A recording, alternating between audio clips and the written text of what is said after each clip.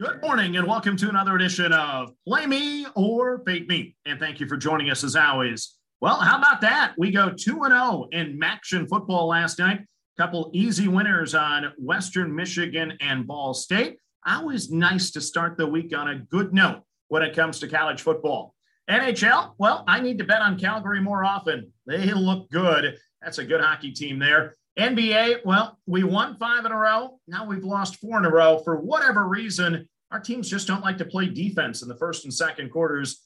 I've been able to shut that one off at halftime the last 4 nights. And then in college hoops, we go 3-1, losing the juice. Overall, when the dust settles, we win $169.50, and we move on to today.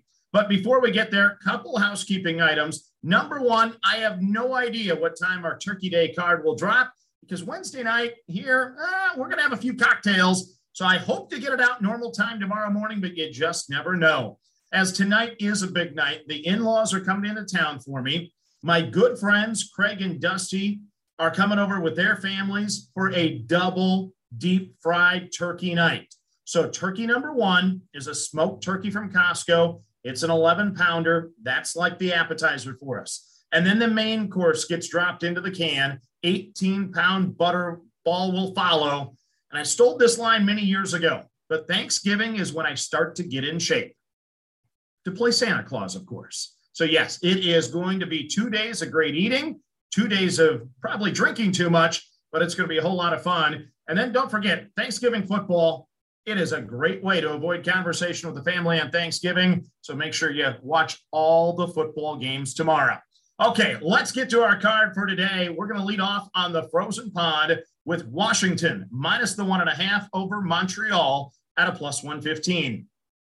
So the Capitals are 11-3-5 this year. They are 5-1-3 at home. They've outscored their opponents 64-44 this year. Last time out, they lost to the Kraken of Seattle 5-2. Meanwhile, the Canadians, 5-13-2 this season. They are only 1-7-1 on the road. So they've been dreadful on the road so far this year, and they've been outscored 70-44 so far. Last time out for them, they beat Nashville 6-3 on Saturday. So I almost played Edmonton tonight, but the Capitals in a bounce back spot was just too good to pass up. So once again, we're playing Washington minus the 1.5 at a plus 115. Now we go to the NBA hardwood where, once again, full disclosure, we've lost 4 in a row. It is the Bulls and the Rockets, and we're going to play that one under 213.5. The Bulls are 11-7 to the under this year. Last time out, well, they put up a dud. They lost 109-77 to Indiana, well under the total. The Rockets, meanwhile, 11-5-1 to the under this year. Last time out for them, they lost 108-90 at Boston, also going on under the total. So the Bulls scored 77 in their last. The Rockets scored 90 in their last. So I'm sure these two teams are going to combine for 240 tonight against me. But the Rockets have had 3 straight go under the number. The Bulls have had 2 straight go under the number. If they both shoot like the last game, this one is a lock. I'm going to take the under 213.5 tonight between the Bulls and the Rockets. Next up, we go to college basketball, where once again, be very careful on these tip times. If you want to play, you better get them in early because some of these games will tip shortly. Game number 1 is Yale minus 3.5 over Milwaukee. So both teams are a disappointing 1-3 this season, but top 10 NBA prospect Patrick Baldwin missed the second half for Milwaukee in their 14-point loss to Bowling Green yesterday. Given the early tip time today, I am banking on him setting this one out. Yale is a decent club. They beat Siena by 28, lost by 8 to Vermont, and then lost by 3 yesterday to Southern Utah. So this team should be good enough to cover the 3.5 today if the top Panther player is out. I'm on the Bulldogs of Yale, minus 3.5 over Milwaukee. Next up, we go to Miami, where it is North Dakota at a plus 10 over Florida International University. So FIU is 3-1 this season. They beat Greensboro by 3 in their last game and beat Wisconsin Green Bay by 3 the previous game. North Dakota is coming off a 5-point loss to UT Martin. 10 is a big number. I'm going to take the points with the scrappy Fighting Hawks of North Dakota over Florida International. Next up on the docket, we play Michigan State minus 3 over Loyola of Chicago. This is a neutral site game. Porter Moser left behind a great roster at Loyola, but they've yet to be tested this year. I think Tom Izzo and the Spartans will benefit from that tough loss to Kansas. I like Sparty today, minus the 3 over Sister Jean's Ramblers of Loyola of Chicago.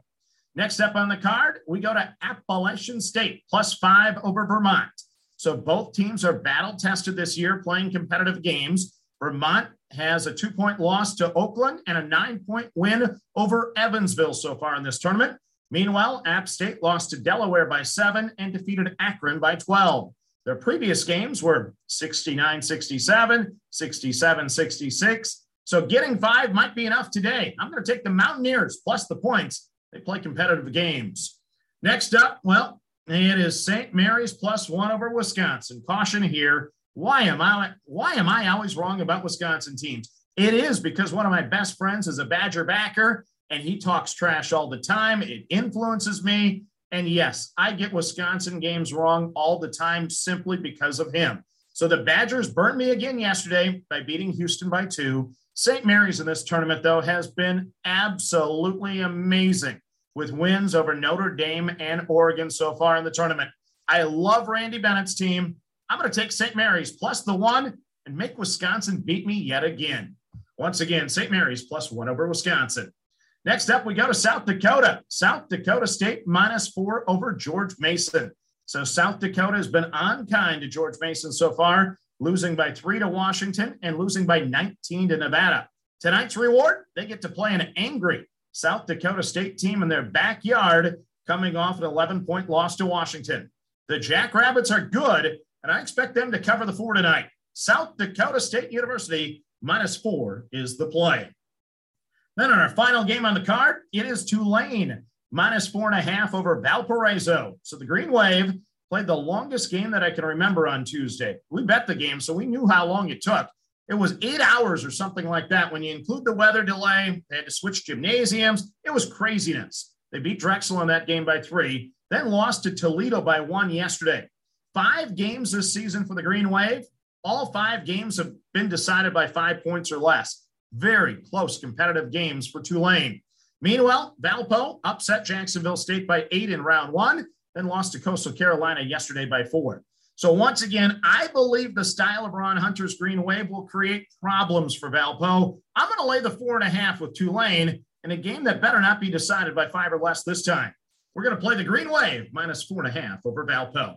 So let's recap your card for Wednesday. On the Frozen Pond, we like Washington minus the 1.5 over Montreal, and that's at a plus 115. In the NBA, it's the Bulls and the Rockets under 213.5. College basketball, we like Yale minus 3.5 over Milwaukee. North Dakota plus 10 over Florida International. Michigan State minus 3 over Loyola Chicago. Appalachian State plus 5 over Vermont. St. Mary's plus 1 over Wisconsin, South Dakota State minus 4 over George Mason, and Tulane minus the 4.5 over Valparaiso. So that's your card for a Wednesday.